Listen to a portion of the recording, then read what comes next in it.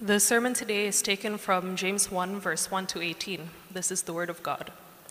James, a servant of God and the Lord Jesus Christ, to the 12 tribes in the dispersion, greetings. Count it all joy, my brothers, when you meet trials of various kinds, for you know that the testing of your faith produces steadfastness. And let steadfastness have its full effect, that you may be perfect and complete, lacking in nothing.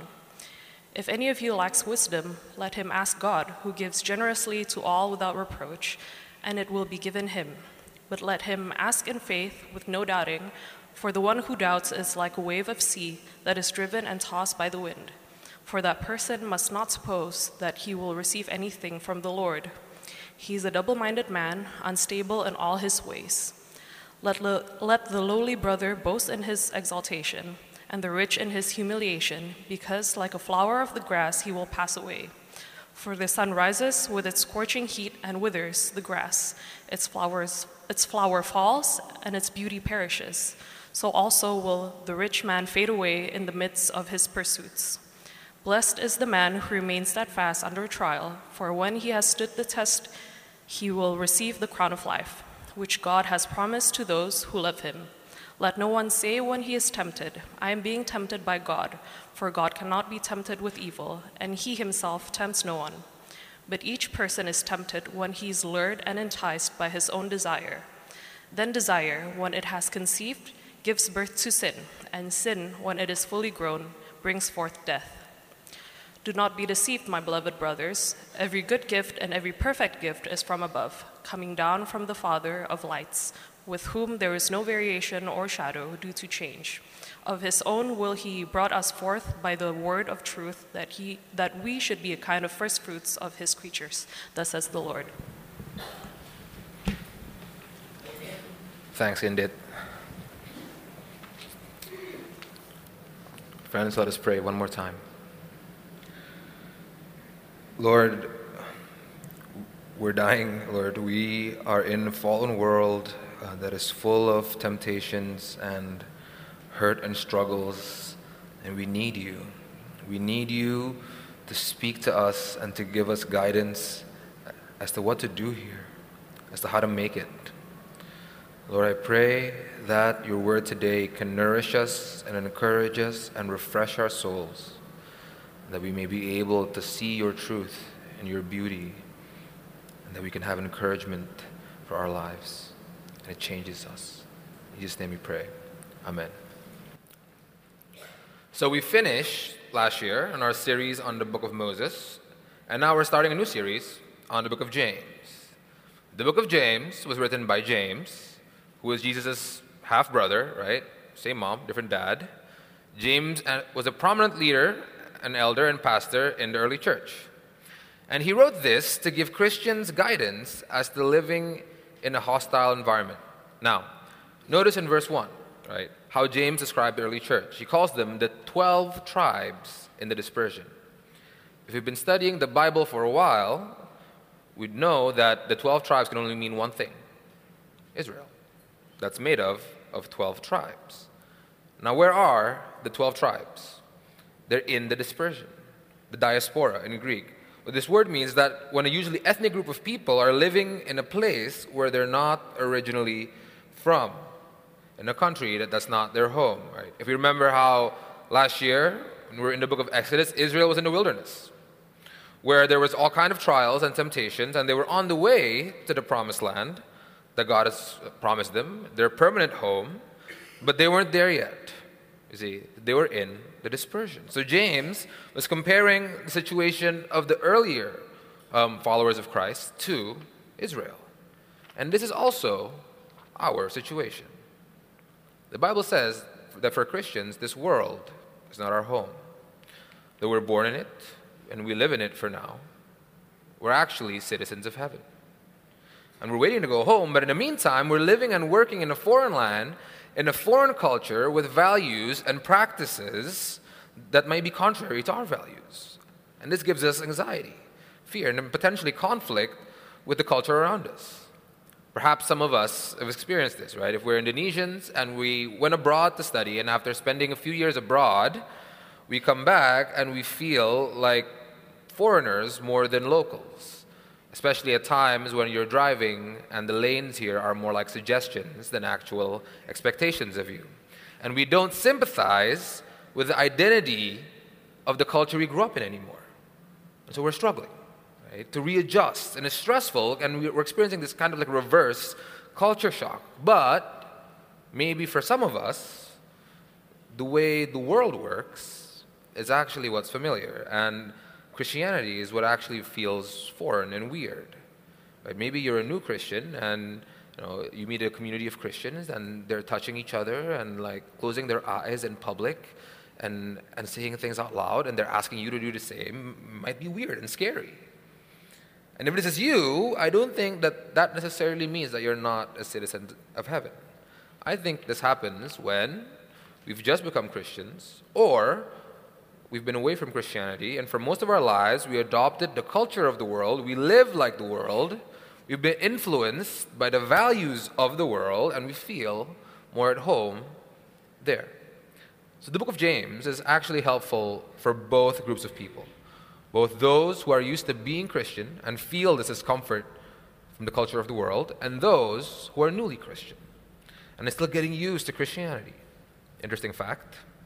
The name James is actually an English way of saying the Hebrew name Jacob. The Greek name is Jacobos. Right?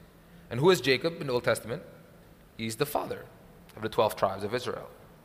So the letter of James is not like some good advice from a life coach, right? From a moral teacher.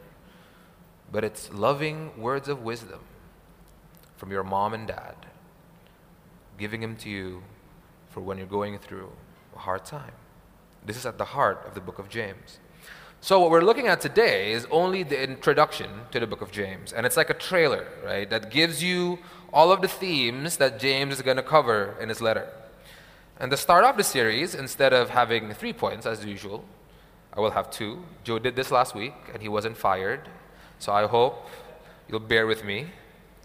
And I'm doing this because this is how James structures his teaching, right? And so we're trying to follow along with him as closely as possible. So if we read James 1, we can notice that James has 2 main points. First, the present purpose of our trials. Second, God's promised blessing. So, 1, the present purpose of our trials. The first thing that James teaches the church who is struggling to adapt in this hostile environment is that we need to have the proper perspective on the trials that we face. Right? Check out verse 2. When, not if, you meet trials of various kinds, consider it joy.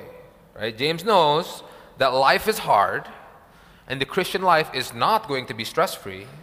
Trials of many kinds will come and you're going to feel like you're struggling. Right? And just so we're clear, right, what I mean by trials is basically any sort of suffering. Physical illness, emotional hurt, financial struggles, shame. Basically any time we are made aware that we're not in heaven and that we're living in a world populated by sinners just like ourselves who sin against each other. So when this happens, when you have this realization, don't beat yourself up. Don't pity or hate yourself. Don't think that God is punishing you, but consider it joy. And joy, right, is not mainly talking about a feeling of happiness or cheerfulness, but it's an attitude. Something that makes you genuinely look at your circumstances with positivity and hope, even if they're difficult. Something that doesn't go away when you're hurting or suffering. It's how Paul, the Apostle Paul, when he was in prison, he can say that although he is full of sorrows, he's rejoicing. But why? Why should we have this positive attitude when we're going through trials? Verses 3 and 4 tells us. Because these trials are tests of faith that produces steadfastness or endurance. And that endurance has the effect of making us perfect. Now, what is steadfastness, right, in our translation? The word here also has the meaning of perseverance or endurance. In the Greek, it has this image of being able to carry or bear a heavy load for a long time. So James is saying that the trials are like workouts, exercises for our faith, right? Trials make our faith stronger, last longer. In other words, they increase the capacity of our faith. What is faith? Right? It's more than just belief. Theologians call faith the instrument of our union with Christ. It is the gift of the Spirit through which we're able to know God personally and deeply. It is what makes us able to see His goodness in our lives. So the purpose of trials is that so your faith can become stronger, and that you can know God better and glorify Him more, and that you're more sensitive and aware of His goodness and faithfulness in your life, so you can enjoy Him more, right? And what is the purpose of having stronger faith? Why should we want to know God more deeply and be more frequently aware of His goodness for us? Verse 4 tells us that the full effect of having the strengthened faith because of endurance is that we will be perfect, lacking in nothing. Now, the modern understanding of perfect is that it has no flaws. There's nothing wrong with it, no blemishes. But the Greek word here actually communicates something more like functionality and wholeness. Right? It's like my car. It has some blemishes on it. It might have some scratches on it. Last night there was a cockroach in it. But it's a perfect car. Why? Because it gets me from point A to point B safely. It's functioning perfectly as a car. So James is saying that a holistic, properly functioning human being is one who knows God and is actively fellowshipping with Him. Even if we have our blemishes and flaws and cockroaches. If we can do this, then we're a perfect and whole person, right? Because this is what God designed humans to do in the first place, right? In the Garden of Eden, God walked and talked with Adam and Eve just as I am talking to you right now. He made us so that He can be with us, so that we can know Him and enjoy His presence.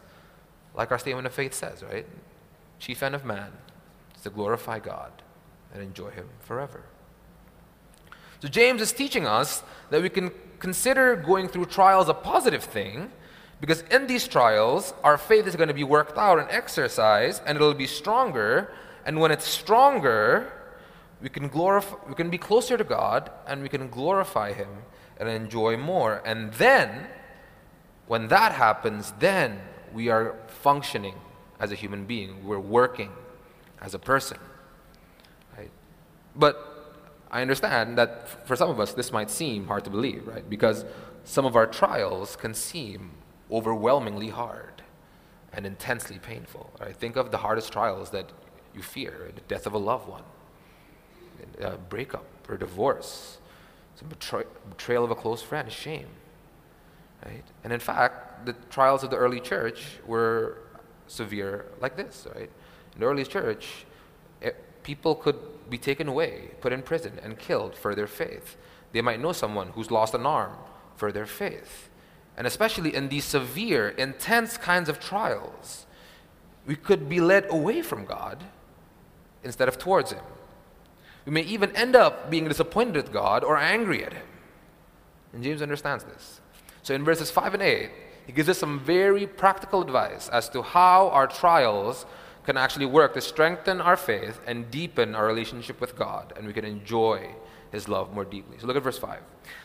James tells us the problem, right? That we're not considering our trials joy and not being worked out because in order to be drawn closer to God instead of away from Him in our trials, we need wisdom. Now, what is wisdom? Right? Wisdom in the Bible is not so much an intellectual or mental thing. It's not just the same as being smart or clever. It's more like being skillful. In Exodus, there was this guy called Bezalel. He was a craftsman who was said to have wisdom in working wood and metal, and because of that, he was in charge of making the Ark of the Covenant. Right? It's like how if you do counseling with Tazar, he has wisdom in counseling because he knows what to say at the right time that makes you right in the heart. Right? Or if you watch sports, right, and you watch football and you watch Messi play, you know that he somehow knows that when a defender is here and the ball is here, he can touch the ball this way and shoot and somehow he'll score. He has this instinctive awareness of the situation and ability to execute what he wants. Right? So our trials are leading us away from God and are distancing ourselves from Him is because we don't have this skill. We don't have this instinct to come to Him when we face these trials. So how do we develop this skill? How do we grow in wisdom? James simply tells us that we need to ask God. Why? Because God will give this wisdom generously to all, without reproach or discrimination. Because God is not trying to hide from us. He's not trying to be mysterious so that we would seek Him more. Right? He's not like a teenager who has a crush on a girl and he doesn't reply to him intentionally just to make her squirm a little bit and miss him more. He wants us to have wisdom. Right? He doesn't want us to be weighed down or crushed by our trials, but to be able to rejoice in the middle of it. So how do we ask God? 3 main ways: praying, reading your Bible, going to church. Prayer is the way we come into God's presence. It's the way we communicate what is in our hearts to God, and it's how we let God's presence affect us. The Bible is God's authoritative word. It's how we know who He is and what He says. Everything that we know that is true about God ultimately comes from the Bible. In other words, it's how God answers you when we ask Him. And church is where we hear God's word preached. It is where we are reminded of what He says, and is where we can receive wisdom and help from a community of people who've gone through trials probably similar to yours. So we can walk with you, love you through this trial, and we can get through the trials together. Right? So James is teaching us that if we're struggling to see God's goodness and love for us, and we're struggling to enjoy Him in the middle of our trials, we need to have wisdom, the instinctive skills to do it. And only God can help us to grow in this. And we can ask Him by praying, reading your Bibles, going to church. I cannot emphasize this enough. Right? It is crucial for the Christian life, irreplaceable. But maybe some of us here are saying, I tried that. It didn't work. Tried praying, read the Bible, went to church, I'm still miserable. Still suffering, still don't have joy. Maybe verses 6 to 8 can help us out here. Right? Verse 6 tells us something important about our hearts when we come to God. That when we ask Him, right, we must come without doubt. What this means is not that we cannot have questions about God and what He's telling us. It's not that we have to force ourselves to believe even though it doesn't make sense to us. Coming without doubt means that we come in humility and submission, whereby we acknowledge that God has the answer. We don't. It acknowledges that God is our creator. He loves us. He wants us to receive joy. He wants us to know Him. It is trusting Him while acknowledging that the problem is with us. Right? There's something wrong with us, and He knows how to fix it. We don't. It's the same mentality that we have when we're sick and we go to the doctor. Right? We go to the doctor not to demand that he just magically heals us. That's a dukun, right? Or a shaman. Right? We come to him to ask how to be healed, because he is qualified to know. He is the expert. And if we don't doubt our doctor, we would take the medicine he prescribes us and we'd adjust our lives according to what he says so that we can be healthy. And so we go to God not just to demand that he just miraculously takes things away, but mainly to be guided by him. Right?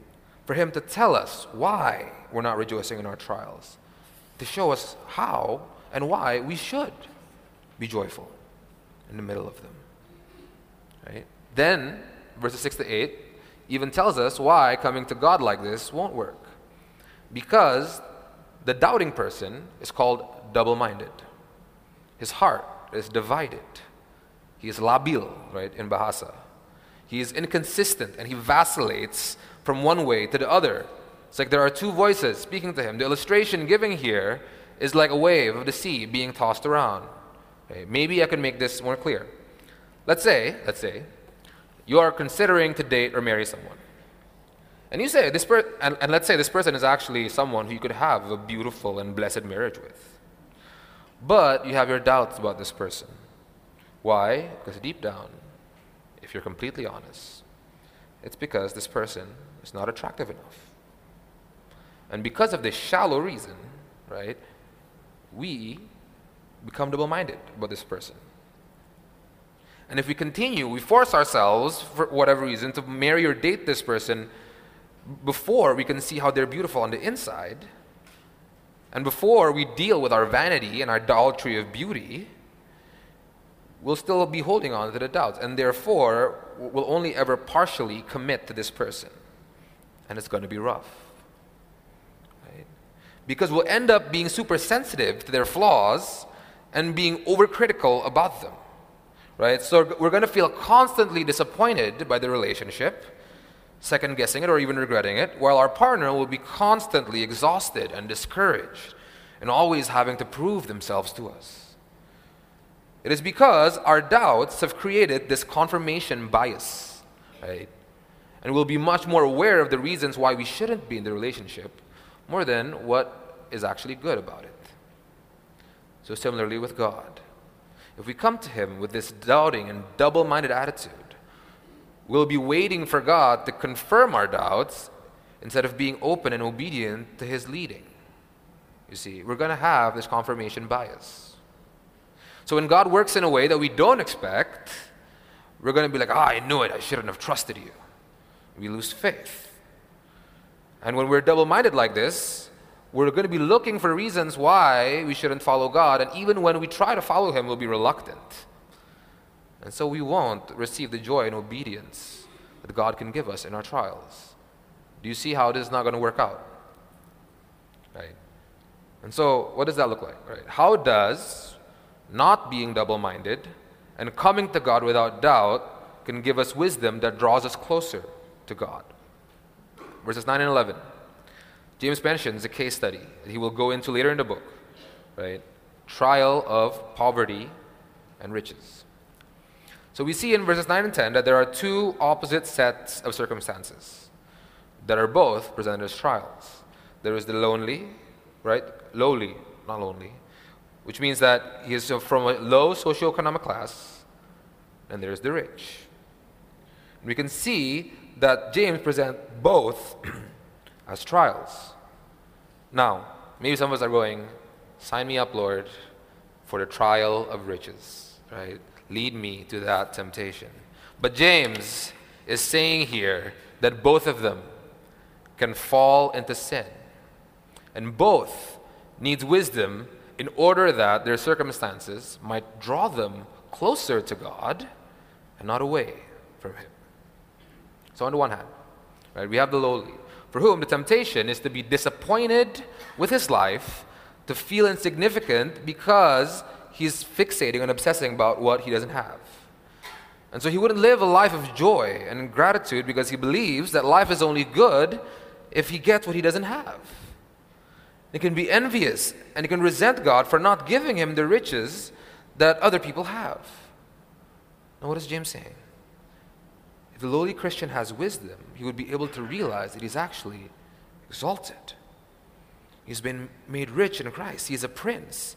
And that he can be joyful in the situation, even though he's made poor in the sight of the world, but he has a heavenly Father who has surpassing riches, and you can bless him more than you can ever ask or think. And he can satisfy our every need. And he has an inheritance waiting for him when we come back to him. And it's in this should the lowly person take pride. On the other hand, we have the rich, for whom it's so easy to be prideful about the gift of wealth God has given them. He can be so satisfied with the pleasure and prestige this gift gives him that he forgets the giver. And so he can fixate and obsess about gaining and keeping wealth. He can use wealth to find his identity and value and love it so much that he neglects what is truly valuable and eternal. So what is James saying to him? That the rich man needs to realize that he is humiliated. Not that he's embarrassed, but made humble. That he is a sinner in need of grace like everyone else. And that the only reason why he can enjoy these things is because God is surpassingly gracious. Not because he's a better person, a more moral person, a more spiritual person. And as verse 10 and 11 says, that his wealth is temporary. And if he doesn't humble himself and realize that he is nothing without the Lord, he will fade away. He will die, and or his wealth will disappear, whichever comes first. And then he'll have to face God. See, James is giving us examples of people with different circumstances, but can be similarly double-minded. Both can doubt that their relationship with God is ultimately what fulfills them, right? So they can be hedging their bets, diversifying their interests, because their hope is also that money and status will make them whole too, and perfect. And it's not going to work. Both needs wisdom to see their lives in light of the gospel, but through different angles. The lowly through seeing his value in Christ, and the rich through his misery without him. Right? Both should be taking pride in being satisfied in the Lord, and it is when they are in the Lord and not when they have what they want, money and status, that they will be perfect and holistic and functional human beings. You see? Only then will they be satisfied. So, we've been talking a lot about how we're supposed to handle the trials in our lives. But what is God's role in all of this? Or what does God do? How does God give us strength and the ability to keep on going? So, point 2, God's promised blessing. So, in verse 12, it states that the person who is going through these trials and whose faith is being worked out and strengthened in these trials, this person is actually blessed, right? And to be blessed means that God's favor is upon you, right? That they're going in the right direction and that God is with them. Not that. God's favor or blessing is some kind of reward for enduring these trials, because that's not what the reward is. But it's saying that someone whose faith is growing in the middle of these trials is someone who is already blessed by God. In other words, endurance is not a condition for blessing, but it is an indication of a blessed person. And why is this person blessed? Because the person who has God's favor will be rewarded in the end by a crown of life, right? Which he has promised to those who love him. What James is saying here is that in our trials, that we need to have this heavenly minded approach. Just like the sufferings in our life is temporary, the happiness in our life is too. But there is an abundance that God promises us when we get to him, right? When we've run the race of this life, we will return to the palace of our Heavenly Father, and he will welcome us home. There's something greater, better, eternal, waiting for us. But maybe, some of us are asking at this point, hold on, if God promises us a reward, and God is in control of everything, and God allows us to go through these trials, and I'm tempted to sin because of these trials, doesn't that mean that God is causing me to sin as well? But he's also promising a reward. What is he doing? Is he messing with me? And it's this kind of question that James tries to address in verses 13 to 15. So what James tries to prevent here is for us to blame God for our temptations. Temptations do come in the period of trials, right? And it is these very temptations that we need to overcome to produce this endurance, this workout intended by the trials.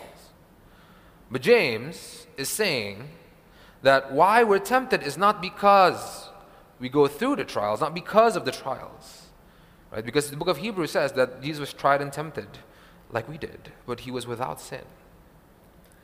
But James says the reason why we sin in these trials is because our hearts are sinful and fallen, and it naturally desires to sin.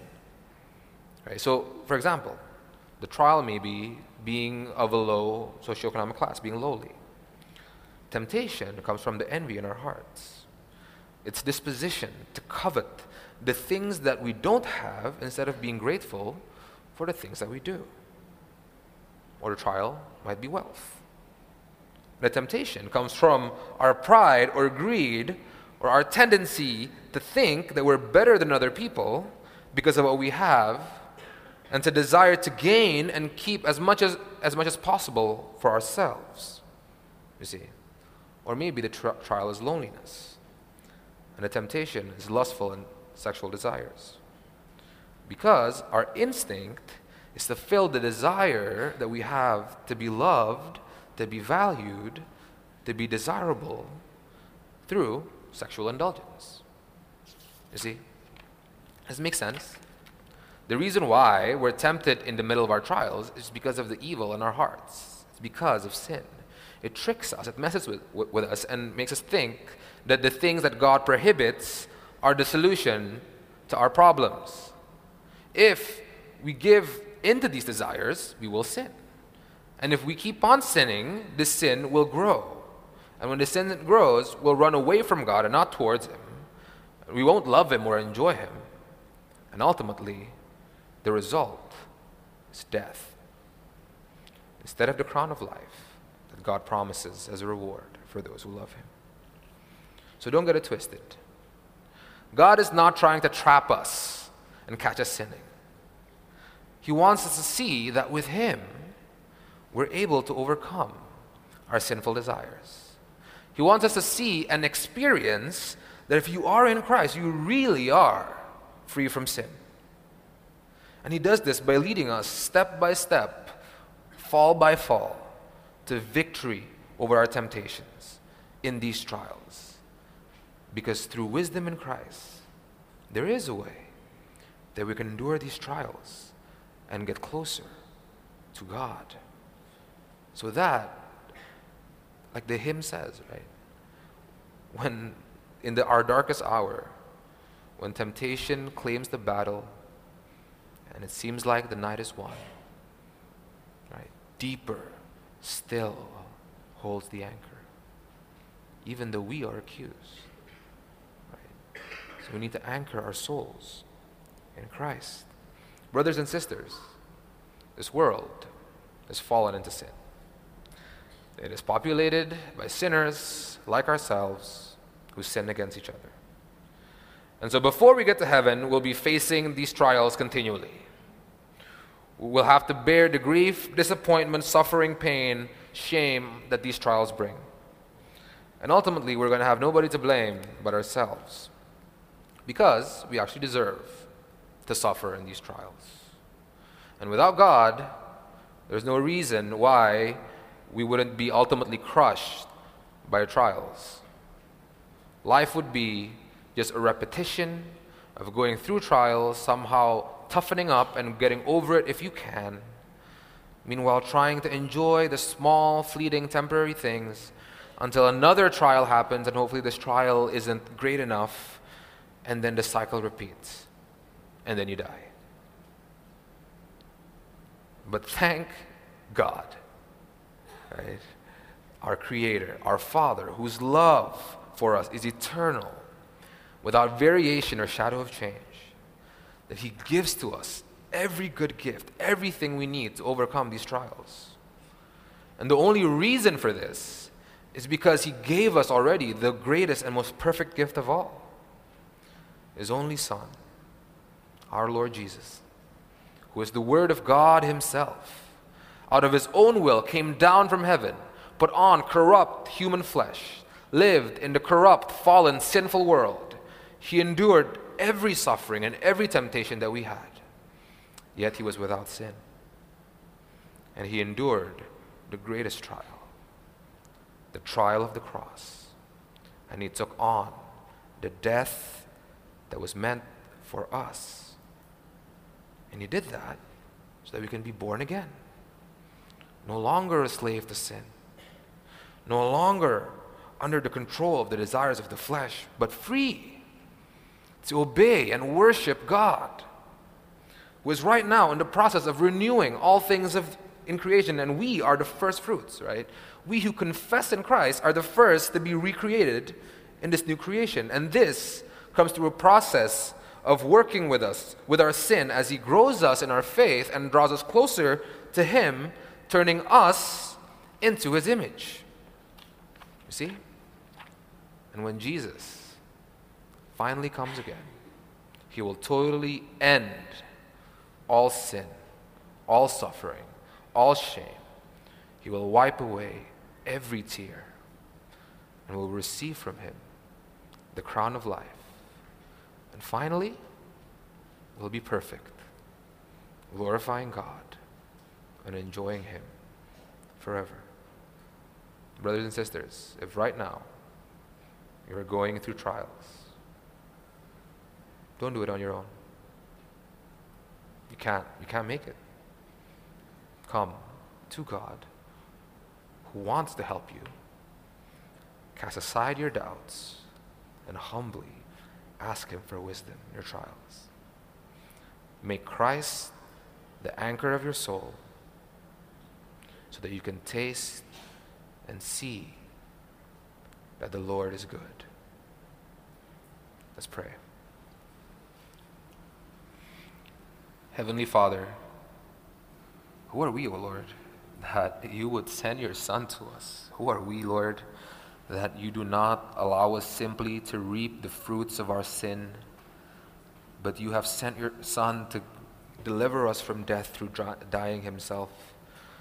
Lord, as we live in this sinful world, as the outer man is dying, I pray, Lord, that you can send your Holy Spirit to renew our inner man, to refresh our souls and continually turn our hearts upon you, that we may receive joy through whatever trials we have, because you are the one who strengthens us, and you will call us home, where we will be perfect and will finally be with you forever. In your mercy, Lord, we pray.